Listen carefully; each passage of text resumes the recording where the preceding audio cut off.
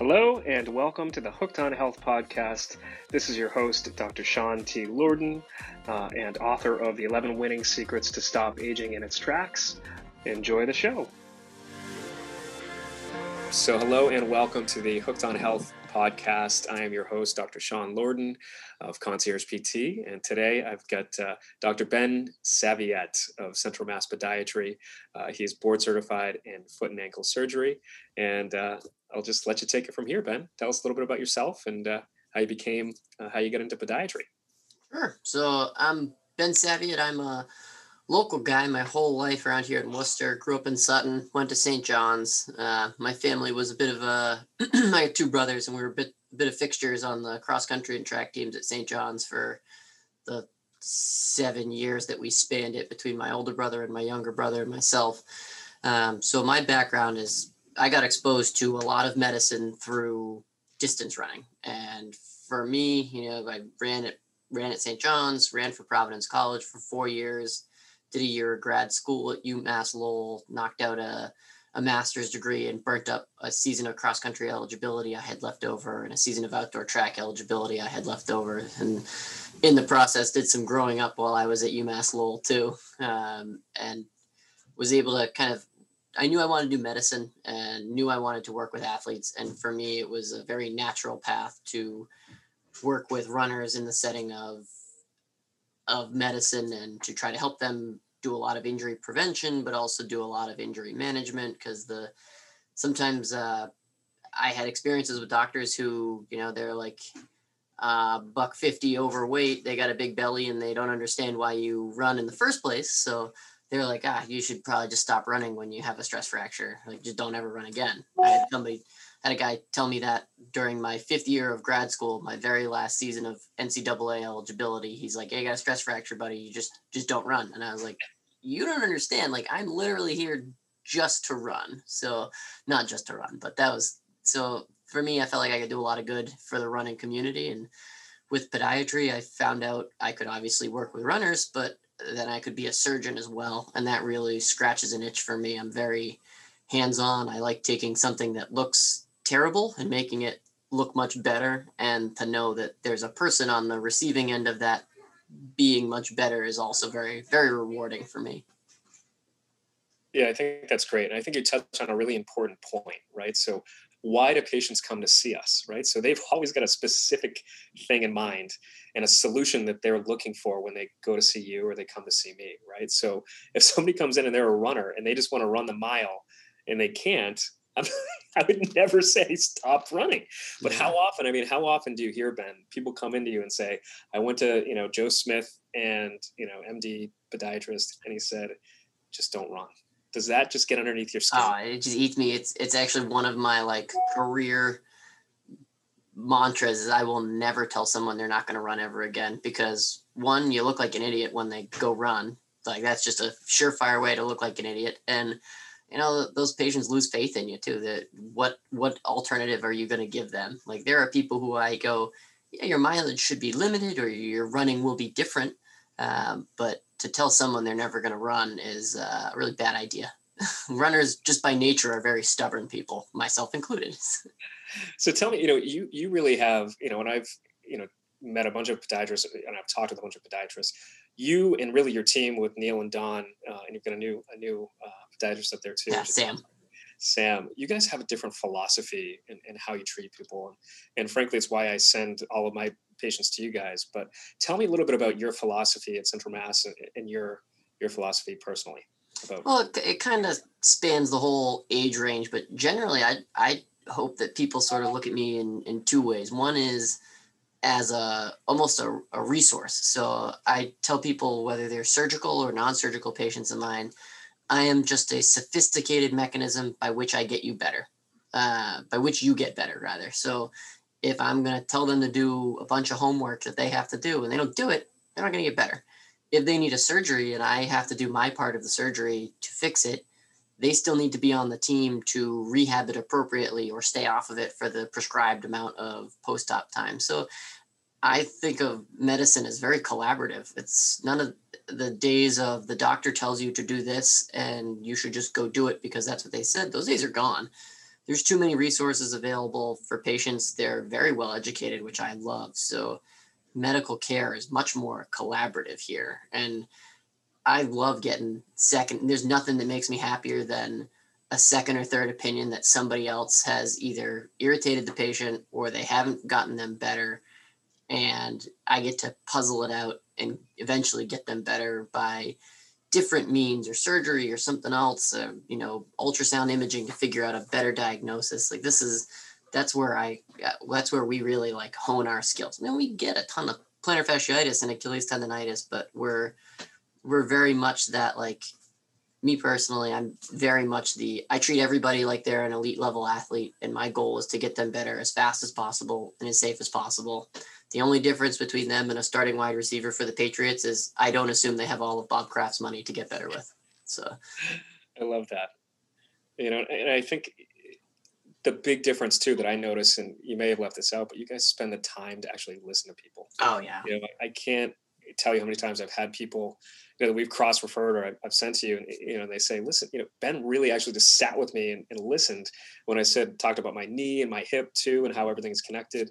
That's really important because, a lot of times people will already come in with kind of a soft diagnosis, and then you kind of firm it up with your physical exam, your ultrasound and other, techniques that you have, your imaging. But I think just that rapport is huge, just to start on the right page, and then to go down the path of, okay, are we going to rehab this? Or are we going to do surgery?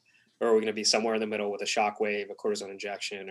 There's a lot of stuff that, getting the diagnosis from the foot perspective correct is one thing, but if you don't look above the ankle, you miss something obvious. You miss a knee valgus that's causing their whole foot to be in a valgus position as well. You dive a little bit into their history and you find out they've had IT band syndrome for years, and then they have glute weakness, and then you wonder why they have perineal tendonitis all the time. It's because they're weak proximally and their poor little perineals are trying to hang on and hold their foot in the right position. Right. Or they're, a loosey-goosey 15-year-old teenager or teenage girl, potentially female athletic triad stuff going on. Oh, yeah. You get that, genu valgum, you get the, knee hyperextension and recurvatum. And, there are different reasons, and we'll talk about orthotics and posting in a minute. It's not always just looking at the foot and posting a foot. You really have to consider what it does up the chain. Oh, yeah. And how it, affects proximal. Yeah.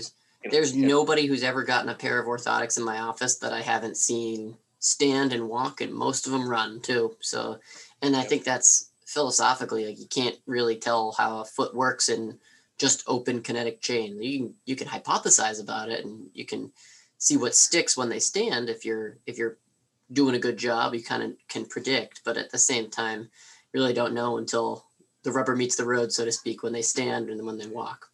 Yeah, what Ben is talking about is a thorough examination, right? So if you're a runner, there's no way that we can give you the right device if you don't actually watch what your foot is doing when you're running. Yeah. So that's really important. But let's talk about, before we dive into the inserts and that sort of thing, so that's kind of a hot button topic.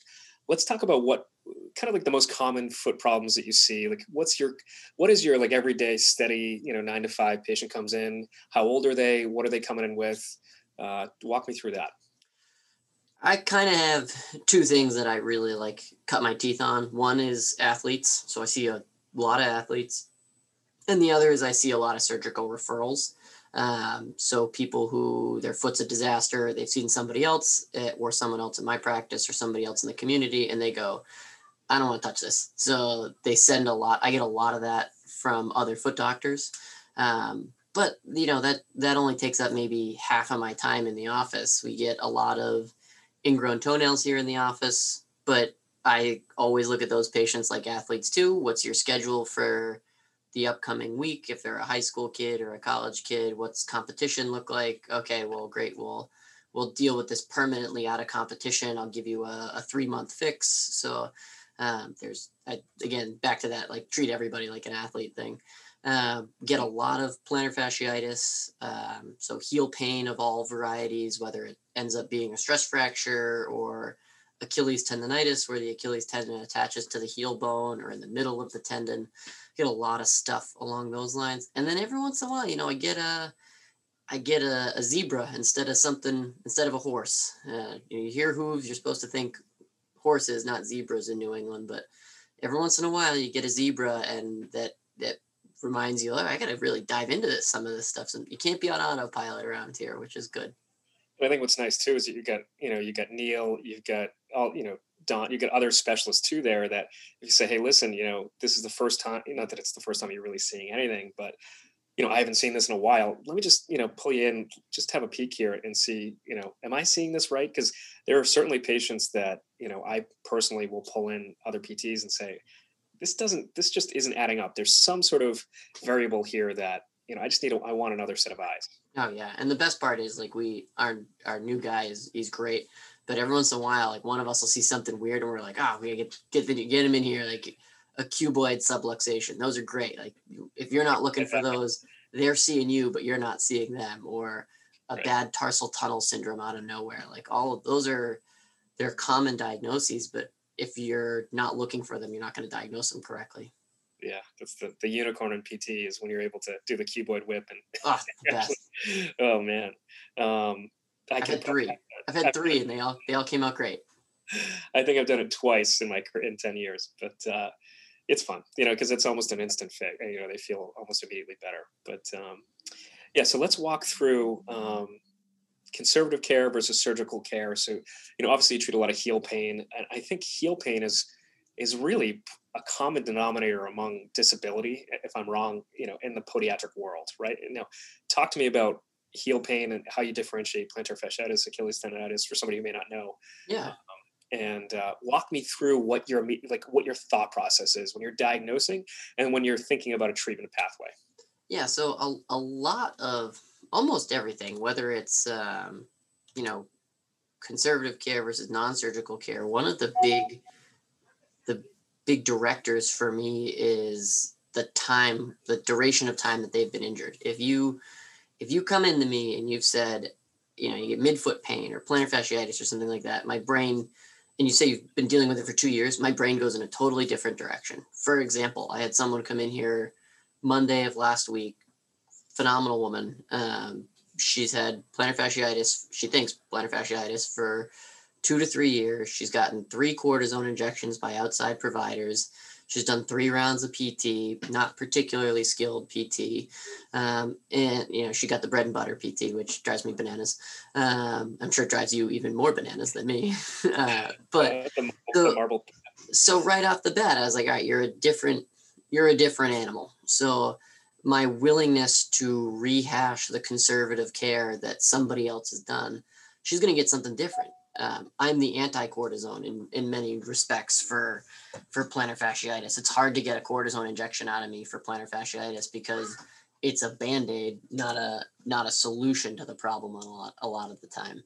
So these people come in with heel pain, bottom of the foot. It's generally going to be either plantar fasciitis or calcaneal bursitis. And calcaneal bursitis is pretty common. Depending on the history, sometimes if they're a long distance runner, they up their mileage. You don't want to miss a calcaneal stress fracture. So you want to check on those things. You tuning fork it, get advanced imaging, anything along those lines will answer that question for you. Back of the heel, similar situation. Demographics kind of help young kids. That back of the heel where your Achilles attaches, if it hurts in a kid, could be Achilles tendonitis, could be the growth plate being irritated by the pull of the tendon. As you work your way up the back part of the Achilles there, you're looking more into the Achilles tendon, but there are other things that get missed back there too. There's any of those tendons that are in the back of your calf that cross your ankle joint and go into your foot, particularly the flexor hallucis longus tendon. I diagnose a lot of FHL tendonitis too, because that tendon does a lot of work for some folks as a main flexor of the ankle that gets missed a bunch. And what are you seeing clinically when you differentiate your FHL versus a regular plantar flexor group?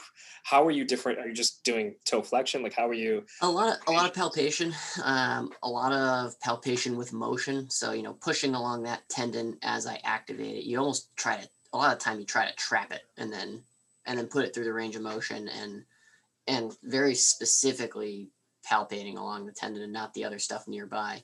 A lot of people think back of their ankle, and they're the only thing they know of is their Achilles tendon. So people come in saying, I think it's Achilles tendonitis, but they don't know what else is there. So if all you, if all you have is a hammer, the whole world is a nail situation here. They just don't have the other tools that I have to diagnose it appropriately. So do a lot of ultrasound exams for those folks. Do a lot of MRIs. Sometimes a targeted cortisone injection into that area works really well to answer the question for you. Sometimes I'll make a quick modification to an orthotic or use a piece of foam to sort of diagnose, almost like a treatment to diagnose type thing. They're not permanent, but they're just like a, see how this works, let me know type thing. And I think that's great too. I think, when you talk about an inflammatory process, an itis, right? We've always been taught in school, at least I was, you hit that person with, an anti-inflammatory, like either, usually you'd start with an NSAID or something like that.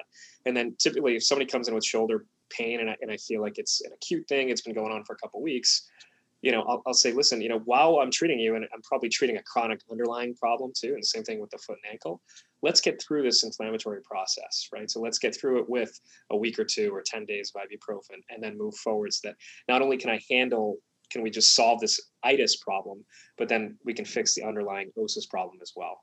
Which is all mechanical and everything else. So walk me through, in your brain, because I know you love, being a little bit more aggressive. And I think, which is great, because I think a lot of people, when they come in for that second or third opinion, they're frustrated because they're not getting results from either me or, another podiatrist or whatever. So typically it goes another podiatrist to me, and then I refer out to you if it's complicated, and I think, talk to me a little bit about the shock wave and what that does and how that's a little bit more, Sure. You dive right into that inflammatory pathway instead. Oh yeah. So, I tell folks a lot of the time with plantar fasciitis in particular, we're using two treatment categories. One is manage the inflammation and the other is manage your mechanics. And if you made me pick just one category to work from, I would always pick manage your mechanics, because eventually the inflammation is going to kind of calm down on its own. So even those patients that are complicated and have had 3 years of something, they may have been icing and doing anti-inflammatories, but they may not be doing it my way. So the standard home plan that people walk out of here with, whether they're getting advanced stuff or not, is they're going to do a contrast bath once a day, cold, hot, cold, 5 minutes in each bath, for every day for like 2 weeks for me. You're going to be doing a morning stretch. You're going to be doing some foam rolling to try to deal with some muscle release stuff, like myofascial release is great. And then in terms of the inflammation category, you kind of have two roads to go. One is you can shut down all inflammation with a cortisone injection, which in my opinion, most of the time is just going to block your pain signals and kind of mask the actual issue. And a lot of time it lets you misbehave. So pain is a great motivator. I tell people that all the time. Pain is going to stop you from doing something stupid. So if I give that runner who's, in their first major buildup for a marathon ever, their cortisone injection right into their plantar fascia, they're going to go, thanks, see you later. They're going to go run their 15-mile run, and they have a hugely increased risk of rupturing their plantar fascia. So a good podiatrist worth their salt, if they give a cortisone injection, tells you not to run for 10 days. And that's just not an acceptable answer for most runners. And philosophically, I'm very not in that category. So the alternative to cortisone is something called shockwave therapy. And best way to describe it is it kind of looks like a handheld jackhammer. And what it's doing is applying a force to your tissues. We have two versions now. We have a radial device, which is a little bullet in a chamber.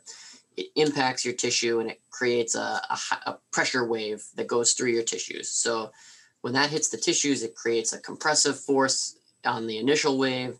In between impacts, you get this tensile stretch in between them. You get transient bubble formation in those low pressure regions, which then form and burst, and they also cause, so all of this is occurring at a cellular level. And the only time your body ever really experiences those types of forces or events is when it's being acutely injured. You fall off a height and you stomp your bone, you're going to get a bruise.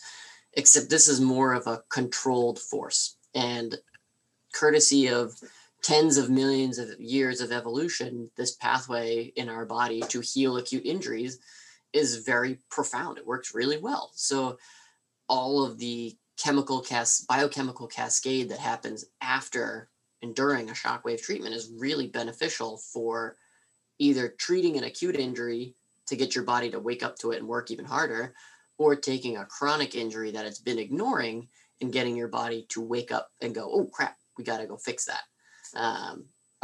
There are some folks that are like, well, is it going to work for my plantar fasciitis that's 3 years old? And I'll because I grew up in the boondocks in Sutton, I'll say, like, yeah, you know, like if you were driving past somebody's old dilapidated barn, you eventually stop even seeing it when you're driving home. You know, you drive that way every day. You don't even think about it. If you were driving home one day and all of a sudden you see a bunch of scaffolding put up on the side of that barn, you're going to be a little more interested in it as you drive by. And that's sort of what we're getting with the fibroblast, macrophages, all those cells that are important for healing. They're going to look at that scaffold and go, hey, what's going on over there? And they'll go check it out and they'll start going to work. So chronic injuries, you know, think of an old dilapidated barn. New injuries, think of somebody building a brand new office building. There's a bunch of scaffolding that goes up. It's the same type of response. The same worker cells have to go there and improve the tissue and get it to heal, improve the blood flow with the VEGF pathway and everything along those lines. But, you know, we're getting a response so your body actually goes and works on it instead of just driving by, not thinking about it. Right. No, I think that's great. And, you know, if you were to dumb it down for just like the everyday, you know, listener, I think what you're saying, right, is that we're introducing inflammation to that tissue to create length in the tissue, correct? Yeah, we're introducing the correct type of inflammation that goes to healing. There are some pathways in our body for inflammation that are just dead ends, and they're gonna leave you with a chronic state of inflammation that's not going to heal. What we do with shockwave is switch it from that dead end to the pathway that leads to improved tissue quality with better circulation through capillary action, less fibrotic material, less scar tissue, bringing you closer to that normal, natural tissue that's supposed to be there in that biologic area. Yeah, and I think that's so important, you know, and I think especially with the chronic pain. And what's funny too, Ben, is what is almost everybody's chief complaint when they come in, you know, aside from their functional deficit, which might be running or I can't walk or you know, the first few steps out of bed in the morning are brutal, is the pain, right? So when you tell them, hey, you know, for a couple of weeks here or a few weeks, might be a little bit more painful, you know, how do you kind of manage expectations? Like, do you tell them, hey, listen, in a month, this is, you know, your body is going to do its work. We're going to hit the reset button here with your nervous system, because that's really what it is. You're resetting the nerve, you know, that whole pathway. And then like, how do you have that conversation with people? Because when people it's funny there in your office, all the pain, yeah, you know? There's a chemical involved with transmission of pain called substance P. And it's, if you picture it as like a little carrier of pain signals, when I'm doing shockwave, it actually, your body gets used to the energy level that I'm using. So I'm able to just kind of keep ratcheting it up as I go, which is good because basically the more energy you use on this, the more energy you can focus into that tissue, the better in terms of your biologic response. So as we're doing that, we actually burn up this molecule of substance P. It takes a couple days to build it back up in your nervous system. But so after a shockwave treatment, people usually feel better for about 3 to 4 days before they're able to recuperate their substance P and then start to feel discomfort in that area, which is one of the reasons why I vary my protocols a little bit. I pretty much shockwave once a week because you're going to feel better for 3-4 days. And then it starts to kind of trickle back in and feel uncomfortable again. But the real meat and potatoes, that cellular healing, doesn't really happen until at least 4 weeks after the first shockwave treatment. So depends on the chronicity of the injury. Over 6 months, it's 4 treatments, typically, depends on the tissue. Under 6 months, it's usually 3 treatments with the shockwave. So by the time I'm done giving the shockwave treatments, they're usually pretty close to when they're going to start to be feeling a real, actual, tangible, measurable, tissue biopsy proven improvement in the tissue. But some people are slow responders. So I'll have them generally after that 3rd or 4th treatment, I say, disappear for 4 weeks. And it's not because I don't want to see them or because I don't care. It's because if they come back, they're still going to be in a little bit of discomfort because it hasn't really done its job yet. as much as I want it to. That fourth treatment hasn't done much for them at 1 week out. So they disappear for 4 weeks most of the time because I don't want to be tempted to do another shockwave treatment that they don't need. So usually when they come back at 4 weeks, they're like, hey, I feel pretty good. And if they're getting a gradual increase in the number of good days and a decrease in the number of bad days, then we know we're on the right track. And most of the time, that's all it takes. Yeah, that's great. So you're looking for that positive trajectory. Yep. I'll say if you go abuse it, you're going to pay for it and you probably deserve it. No offense. But, and I think, to your point, you're hitting, and again, like what I was talking about before is that people want to get rid of their pain, right? And I think a lot of people get stuck in, I'll do whatever it takes. And, I looked on WebMD and they said, get a cortisone shot, right? Or I went to this PT and they said, go to this podiatrist and get a cortisone shot. And I can't tell you how many times I've heard from colleagues in the past, just go get a cortisone shot, when that's not really hitting the mechanics, right? The root cause of what's going on, which is mechanical, right? So you're hitting the mechanics at the bottom of the foot. You might be posting, you might not be posting, but you're actually making intracellular changes to fix the problem for good instead of the temporary solution of the cortisone shot, which is solving the inflammatory process, but it's not changing any of the cellular function to fix the problem for 8 weeks. That same person got the cortisone shot, and this is what you and I see all the time, 8 weeks out, because they feel great and then they go hike a mountain or walk around their neighborhood and they come in limping the next day, or they're in a boot because they went to the ER. Yeah. And I'm like, but I told you.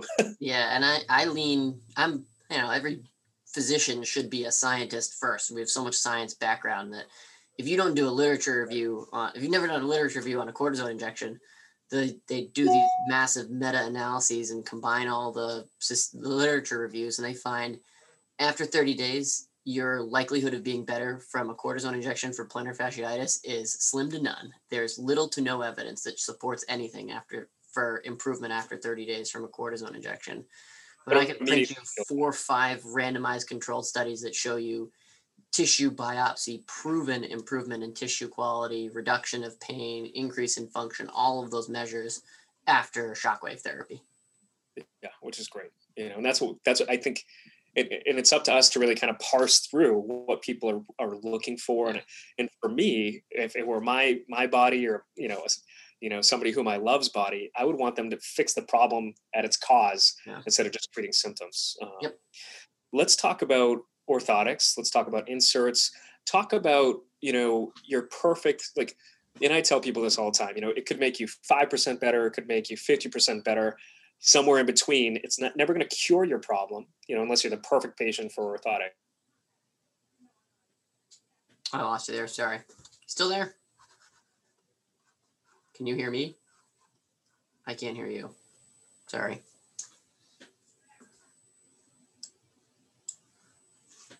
You still there? Oh, you're back. All right. I'm here. Sorry. I lost you after, might make you a little better, might make you a lot better. Yeah. So just walk me through your perfect patient to prescribe inserts to, orthotics, and walk me through, the 2 different types and when you kind of use either. You talking 2 different types, like over the counter versus prescription? Yeah. So let's talk about, OTCs too. Yeah. And then, the difference between the semi-flexible and the semi-rigid orthotic. Yeah, sure. So I try not to do orthotics unless I've tried other stuff first. Now, granted, there are some people who come in and I go, yikes, you have the worst case of pathologic flat foot I've ever seen. You need a surgery, but I'm going to offer you an orthotic first if you don't want a surgery. So there are some of those folks that make it into my practice. But the vast majority of the time, the person who ends up with an orthotic from me is the person who, at the end of the day, is having discomfort. First step in the morning pain is its own separate animal, or the person who's more active. The more active you are, the more it hurts, the more that indicates to me the failure of your body to do what it's supposed to do. So those are the patients that, to me, do the best with an orthotic. Somebody who's had plantar fasciitis for 2 weeks because they went and walked on a beach with no shoes on and they were having a couple, pina coladas out there and they didn't realize they were hurting themselves. That's a terrible patient for an orthotic. All you're going to do is put an expensive device in their shoe that they don't necessarily need. They've never needed it before. So unless something has dramatically changed for them in that 2-week period, they probably don't need it.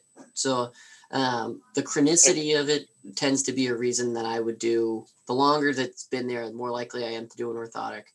the symptom history in terms of the more it hurts, the more active they are, the more it hurts. That tends to push me towards an orthotic. I am very much a try the cheapest solution if we think it's going to work for you type of guy. That being said, we offer all sorts of fancy things in our office, like amniotic tissue graft injections under ultrasound guidance that cost $1,500. But I don't jump right to that with somebody who has chronic plantar fasciitis. It's a really expensive tool to use when I maybe more than likely don't need it. So I always compare an over-the-counter orthotic to a suit off the rack. Those guys that make the suits and the guys that mass produce the suits or mass produce those over-the-counter orthotics, they make them to fit the most average person ever. You want to make a device that Joe Blow, who has the most middle of the road foot ever, puts that on, and he's going to get the most improvement from it. And there are some people who do just fine with that. Myself, I look like a human coat hanger. So if I buy a suit off the rack, there's no way that thing's it may do something for me. It makes me not naked, but for it to fully do its job of being a professional looking suit, it's not going to do all of that for me. So I end up having to have something that's either adjusted, modified, or custom made to fit what my body needs. And that's sort of the case with an over-the-counter orthotic too. You may get some benefit from it. It may support your arch a little bit, but just because you and I both have size 10 or 10 and a half or 15 feet, whatever it may be, doesn't mean that orthotic is going to hit your particular anatomy very well. And most of those devices are made to control some of the heel, but a lot of what I get is midfoot discomfort and forefoot discomfort. And those companies have waved the white flag, and it is really expensive to make multiple models of multiple devices. So the more forward in your foot you go towards your toes, the more variation there is anatomically. So you're looking at a more difficult person for them to try to hit with the most average orthotics. So they're cheap, they're $50, and they probably last some folks 6 months to a year, which is great. But long term, if you're not the most average foot with the most average activity level, you're starting to move away from the middle of that bell curve that they aim for. I think that's a really great explanation, and I think anytime I walk into CVS and they still got one of those Dr. Scholl's things where you step on the feet and it says, okay, you're good for C5 orthotic because, you weigh this much and it's a gel insert and it's $75. It makes me cry inside. I just cringe when I walk through there, and I could just see, Medicare Mary walking down the aisle and saying, hey, listen, this is going to make my feet feel great because it's a gel insert. How could that make my feet feel terrible? But, I think the biggest thing is, listening. It all starts with subjective, right? So listening to the patient, how long has the problem been going on? I think what you're saying. And, and also if it's been 2 weeks, why would you change their foot mechanics? You don't want to do that because that's going to change things up the chain too. Yep. And that's what I see. I see the hip pain. I see the labral type pain at the hip. I see the, medial knee pain if people are posted improperly or, they're wearing orthotics that are, not right for them, or they're in shoes. Sometimes they get custom orthotics and they put them in overpronatory beast shoes. And they're completely inverted. And that's another thing that I think is important. The combination of your orthotic plus your shoe determines the amount of correction. You're not putting it on. Everybody doesn't wear the same shoes. So, there's plenty of variation in shoes out there. And if you get the combination wrong, you get hurt. Right. Do you recommend a neutral ride shoe when you fit custom orthotics, or is it depends on the foot, depends on the person? It's sometimes folks feel better in a minimalist shoe once you get them in orthotic. Sometimes I tend to push people towards a more minimalist design of a shoe. So lower heel, and it's all progressive. You don't just go to a zero drop shoe, but you move from your Asics, which has a standard platform of about a 12 millimeter drop, to something that's got a 10, or down into a New Balance that's an 8, or into a Saucony or a Brooks. And then you make your way to a Hoka that's a 5, or an On that's a 5. And it very much depends on your foot shape as well, and what I'm correcting or not correcting.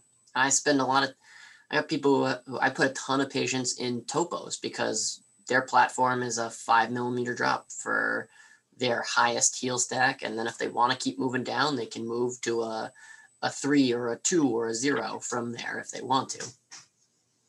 What is your thought process? And I've only seen, honestly, a couple of these feet in my career because I'm not a podiatrist, but an anatomically flat foot and posting and the orthotics literally come out completely flat. But I actually did them for a former supervisor. I did them for her son because as a favor she asked me to. I never would have done them had she not asked me to do them. But the orthotics, literally, his feet were so flat they came out almost without an arch.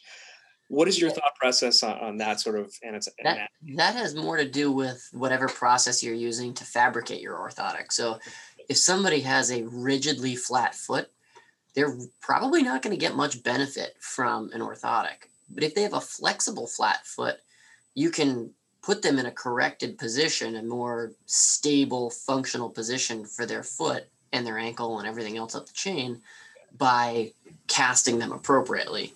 So I'm a neutral subtalar joint neutral suspension cast for all, and that's like a bunch of fancy words that is definitely shop talk for you and I. I'm a never weight bearing, never foam. To me, different schools of thoughts for podiatry versus PT. I cast everything prone and I'm a never foam box. Dr. Pelto's hanging out.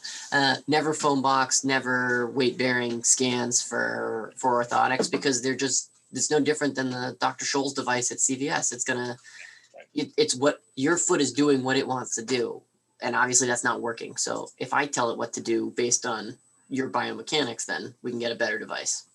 Right. I mean, that's how I've always done it. I've always, and I call it the old school way because it's down and dirty. I mean, it's like you're getting plaster all over your shoes, your pants sometimes, and I think it's non-weight bearing. You can hold the foot exactly where you want to hold it. I pick up the 4-foot varus if I need to, if it's a super flexible 4-foot, and I think, and it's all, you just got to do it the right way. And I think that's finding subtalar neutral. And it's not putting your foot into a foam box and sending it out to a company and saying, here, just try to fabricate an orthotic for this foot. Because then you put it all in their hands to use their fancy tools. And, then they're changing the arch, which is the whole reason for then it's just guess and check. And there's nothing that drives me more nuts than the docs who use a plastic orthotic that's not going to last more than 2-3 years just from creep of the materials.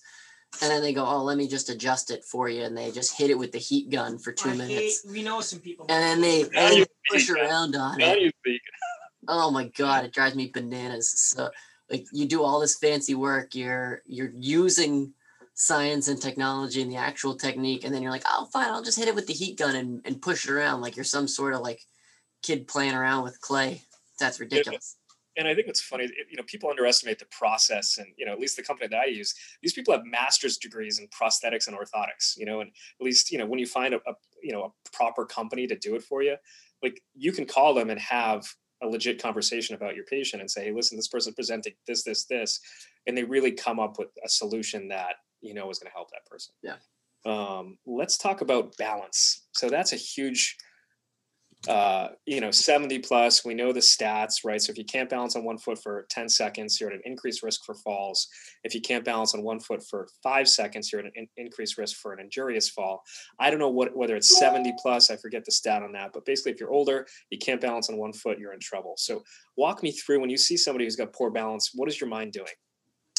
Oh, so my patient population isn't 100% in that like 70 plus range, and I just operated on a 90-year-old for her ankle fracture. So like I was treating her like she was in her 60s because she's a sweet little butt kicker. She's awesome. She's cool. She's really cool. But the risks for falls are there. We do a lot of gait analysis, and we have balance braces out there that we use here that are custom fitted to try to give people a little more stability in their foot and ankle. But a lot of that stuff is certainly in your realm, in your world, much more than mine, other than me catching it and referring it out. Like you guys are there for more of the hip and glute stability, keeping them from toppling.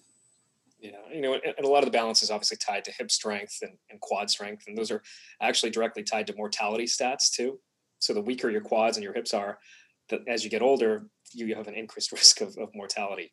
Yeah. Um, And interesting, there's a ton of overlap in the like biomechanical community with the researchers, the guys who never, who, the guys with PhDs instead of DPMs or PTs, that do a lot of like gait initiation. So the like getting up from a seated position, how long it takes, and then the time from two butt cheeks on the chair to 3 steps later. They don't use that term, but you know how long it takes to get those first 3 steps off really is a measure of stability and how quickly obviously how quickly you can get going. But there's some indicators on that as well.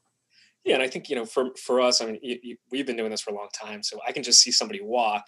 In terms of a tug, it's great to do a timed up and go, or a five time sit to stand, whatever.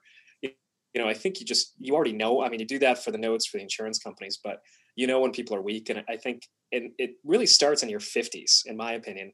And really kind of staying on top of really your healthy habits, right? So, you know, what's starting to break down at age 50, and this is a good question for you, at the foot and ankle complex and below the knee, where do you see opportunity for people to kind of improve their quality of life starting at age 50? Yeah, I think you and I land in the same territory where your habits as a 50-year-old were developed when you were in your 40s, and your habits as a 40-year-old were developed when you were in your 30s. So, and to carry that through, you don't stop doing stuff because you get old. You get old because you stop doing stuff. So, we've all had a 90-year-old butt kicker in our practices where we're like, what is it that she's doing? And you're hoping it's something like, oh, I drink 1 Miller High Life a day. And you're like, great, that's a wonderful sleep. But that's not usually the case. That's a lifetime of habits. But a lot of it is good foot mechanics. If you've had crappy foot mechanics, which you probably inherited from your parents, and you didn't do anything about them, then that's eventually starts to catch up to you when you're in your later life. So I see a lot of hallux limitus, big toe joint arthritis because of poor shoe gear, poor gait mechanics through the first ray, and then they destroy their big toe joint, and from there they have pain, and then they compensate, and that causes other issues and breakdown in different joints. So I see a lot of first MPJ arthritis, big toe joint arthritis is one of the main one of the main things I see a lot of. Indicators, yeah. What else? In terms of indicators, I think that's a great point, right? So once you start to see, because up the chain, that first MTP joint is huge, and I can't underestimate when I catch that at 30 or 40. I'm always either consulting with you, or I know that it's causing when people don't have that great toe extension, or they got a huge bunion already formed. I know that they're compensating, they're not toeing off, right? So they're lifting up their feet, they're hitting harder, there's more pressure on the medial knee joint, there's more pressure on the IT band, and there's more pressure creating spondylolytic type change in the back. And people don't understand the anatomy of how that all works. But I think just from simply seeing that bunion, if people knew, okay, I've got this bunion, I don't have any pain yet, but people might say that I walk a little funny, because they're probably toed out if they've got the bunion, maybe not.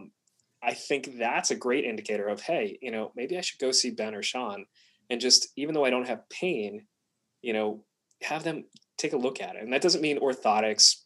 What's the stat? How many people have a flexible forefoot varus or a flexible forefoot that are? Well, a flat foot is over 70% of the general population has a flat foot. Only about 15% has a neutral foot, and only about 15% has a high arch foot. So just because you have flat feet doesn't mean you need an orthotic, but to me, it's pain in a joint with increasing activity. Now, if you sit in a chair and play video games all day, you're never gonna have pain in your feet because you never actually put load through that. But those folks that are, they're either weekend warriors, or they're starting an exercise plan because it's the new year and they're trying to make themselves better and start an exercise plan. Those are the folks who, if you're starting to get pain, something's up.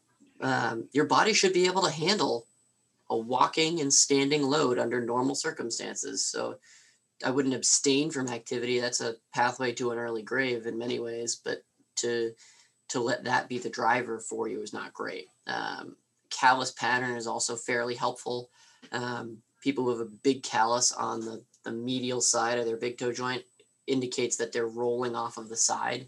So you get that pinch callus, and that usually indicates that the big toe joint is jamming, whether they know it or not.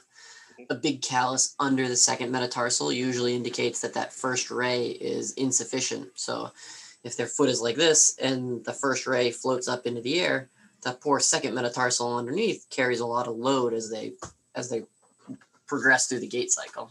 Right. So you're saying that line of weight bearing is now shifted laterally. Yeah, and that poor skinny little bone. Your first metatarsal is a big robust metatarsal. It's like having a team of movers moving a piano. You got that one big guy who's supposed to carry most of the load, and you got four skinny guys that look like me. And if the big guy gets out of the way, he turns around, he starts texting instead of helping lift. The poor skinny guy next to him gets really beat up, and that's where I see capsulitis under the second toe. That people tear their plantar plate. I see a lot of second met stress fractures from that. And in long term, I see arthritis at the metatarsal cuneiform joint from that second metatarsal being flexed up over and over and over again until it starts to fail. Right. So it starts to become a problem in the midfoot as well. Yep. And proximally comes proximal. Yep. Let's talk about what you look for in a good PT clinic. So when you send, I know you send to a couple different places. Walk me through what your expectation is of a good PT treatment.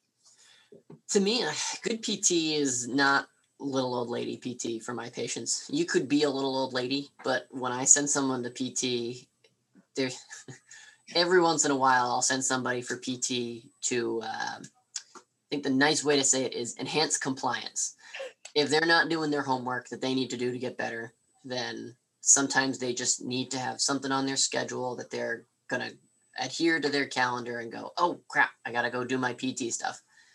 There are plenty of folks that get that and they're okay. And any Joe Blow PT can probably handle that because the patient probably could have done that stuff on their own, but they neither needed the social collateral of having to go see someone and cancel if they weren't going to do it, whatever it may be. So there's a very small portion of my patients who need that. The vast majority of my patients, if they're getting PT, they're getting skilled PT, which to me is more than just show up, get a heat pack for whatever their injury, ride the bike for 10 minutes, 4 minutes of manipulations or poking around or massage, and all right, go do your cool down, 10 more minutes on the bike and a cold pack, and then they're out the door. That's not real PT. Like, I have had that type of PT in my life, and that's not real PT. It still happens around here too. And it's terrible. Like, if you're a little old lady who's there for gait stabilization training, maybe that's fine. Like, you got out the biggest benefit to that PT is they got in and out of their car 2 times because they were getting up and standing and working their quads. So, but they got out the door. So what I need is what I look for in a PT is a group of people who understand the injury to the foot or ankle, and then how that pertains to the rest of their body and the rest of their mechanics. So I expect them to be able to do direct tissue manipulation for me. I'm a big fan of Graston and ART and all of E-stim and dry needling, all of those like direct tissue manipulations. But I'm also looking for a place that's going to go, all right, there's an overload in this chain somewhere, weak quads, weak hamstrings, or overturned on hamstrings, too tight hip flexors, weak glutes. Oh, you're a big thoracic breather and you don't know how to use your diaphragm. Like, all of those are things that I want my PT to do for my patients because a lot of time that's what they need. In addition to getting their actual injury better, they need a better foundation for life and activity. And so I'm expecting my PT to do all of that while they're there at the same time. The good ones like you guys, I don't really have to say much. I'm like, they're coming in for Achilles tendonitis, posterior chain tightness, glute weakness, have at it, go nuts. And I tell them that I tell a lot of my patients, my experiences with good PT have been, I go there and they're like, all right, do this thing. And you can't do it. And you're like, but it was the first one for me that was really illuminating was standing on one leg with a yoga block on my contralateral leg and pushing against the wall. I could do it for like 15 seconds before my glute was on fire. And I was like, I'm done. Nope, I'm tapping out. Like, obviously something's wrong here. So, yeah. I think there's definitely, we call those like kind of buy-in tests, right? With the PT world. And I think you're bringing the athlete to the barrier, right? And I think athletes need different care than, there's different, I shouldn't say levels of care, but, you can't just do, a Joe PT exam and test muscle strength on an athlete. You need to look at them dynamically. You need to put them through functional movement assessments. You need to really stress, different, unique muscle groups that, are typically, we know are indicators of success. But I think another key point too, and I talk to my PTs about this all the time, is, whatever we're doing, if you're seeing somebody for 6 to 8 weeks, there should be a change, right? So if they're coming in and there's no change, that's a problem. Either they get worse or they get better. But like, if they're not getting any changes in 8 weeks, we really need to look at that plan of care and say, okay, how are we're not moving in any direction here. So who do we either need to consult with, or what do we need to add to this plan of care, whether it's shockwave or an injection or whatever, or surgery, not that we want to go there, but potentially it's sometimes the only solution. So just to touch on that point, the better PTs are better communicators. They go, hey, everything's good. A lot of time, I don't need someone to say, hey, this worked great, and like fluff my ego. I don't have a giant ego, but I have enough of an ego that I'm fine to know that when something's working great, I don't need to necessarily hear about it. But when things aren't going well, right, time is the most important resource we have, because you don't get any more of it ever. So if a patient's wasting 4 weeks and not making any progress, then we need to change something. And I love when PTs reach out to me, or any other physicians or any other people that we're working with here reach out and say, we're not making any progress. Something's up. That's the best. That closed loop is phenomenal. And I think that's just, it speaks to a higher level of care, right? So how many practices do you know of that are really, a lot of practices are myopic, right? They kind of stay in their zone and they're like, oh, well, you could go see this guy, but I don't really know him. I'm not, we're not friends, or we don't we text about patients, I text, Phil Leahy about, we kind of go back and forth. Compliant, of course. Compliant. HIPAA compliant. But, I think that's an important feature of any practice you go to, because you want people to communicate about your case to make sure that you're getting the very best care, right? Yeah. If you're not finding a solution. Sometimes it's hard for the patient to act as the messenger. They don't understand. They don't necessarily have the like medical background to say like, oh, I'm weak in my gemelli. Like, they don't know what a gemelli is. Right.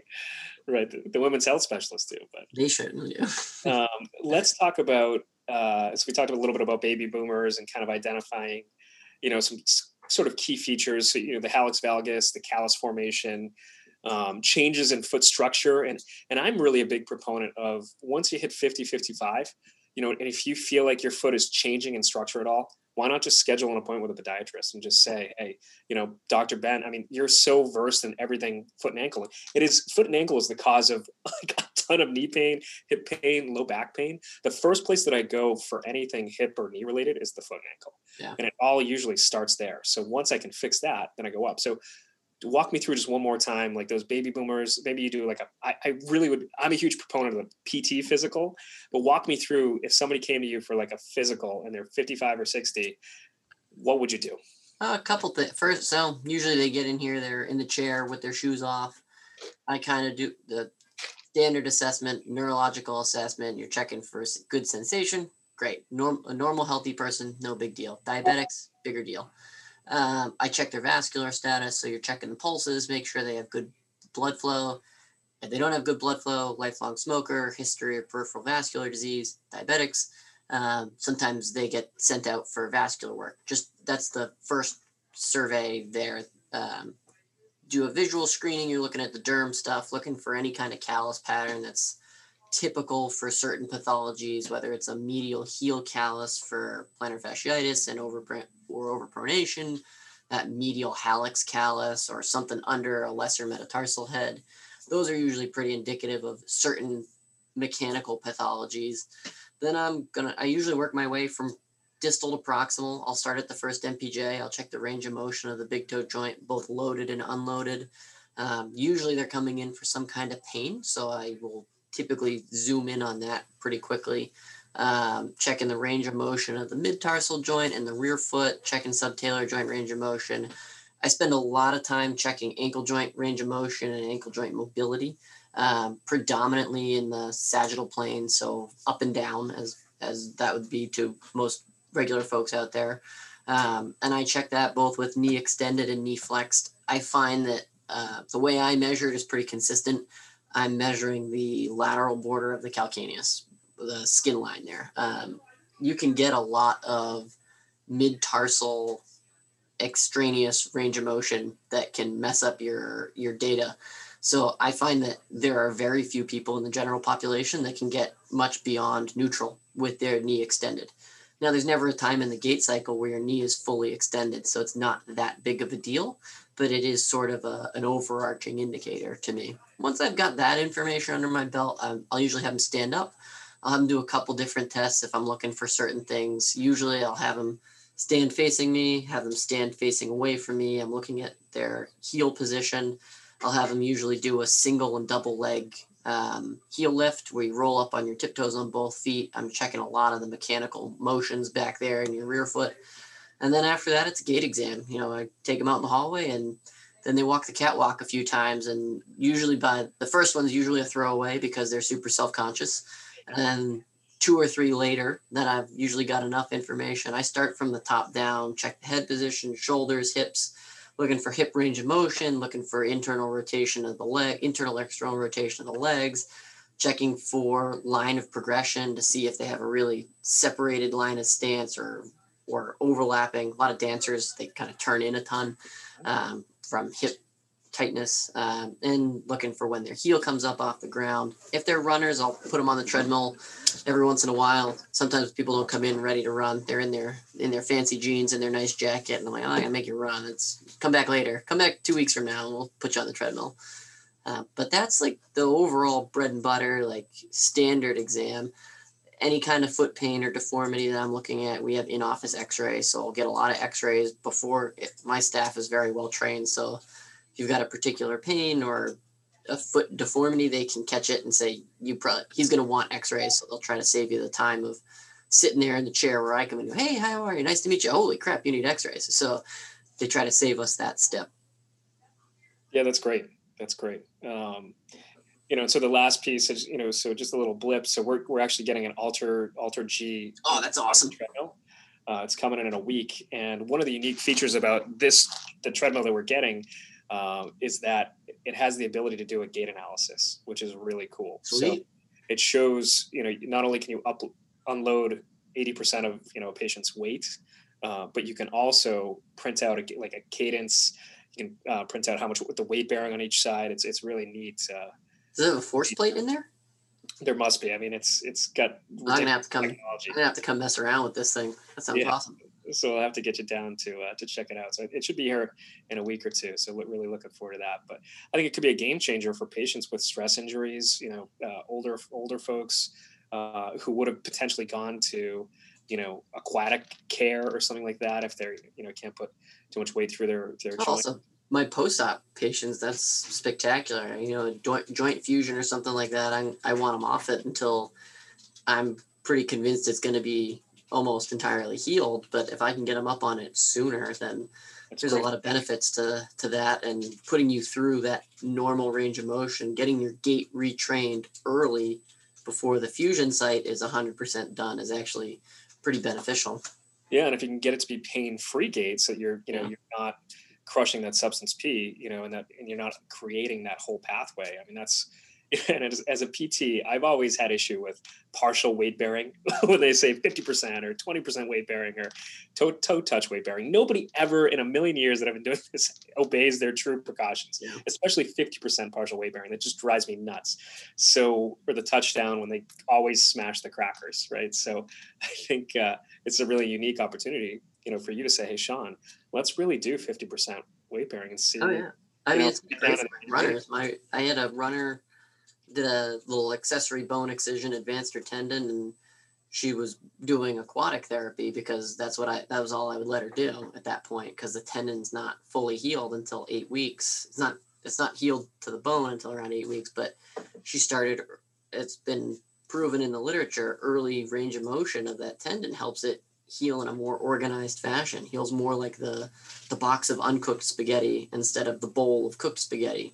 So if you can get those tendon fibers to orient the right way by loading it partially, then you're in a much better spot.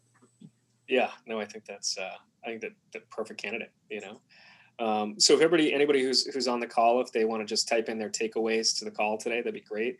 Or if you have any questions for Dr. Ben or myself, I don't see anything yet, but we'll give it a minute. Patty, thank you for joining. Hope you get something out of it.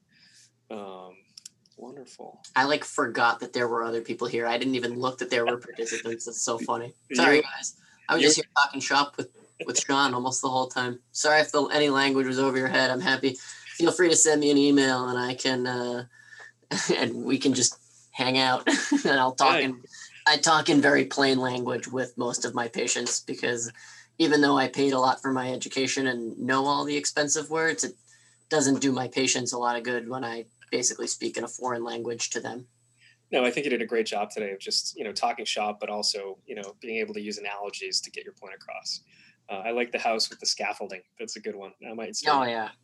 You can steal it by all means. Most of my stuff is, I came up with it on a long run or in the shower. So none of it's trademarkable. You feel free to steal my intellectual property. I might just do that. Usually I see the patients when the house is on fire and then I send them to you. And then we get back to the scaffolding phase. Yeah, you got to put the fire out before you can put the scaffolding back up.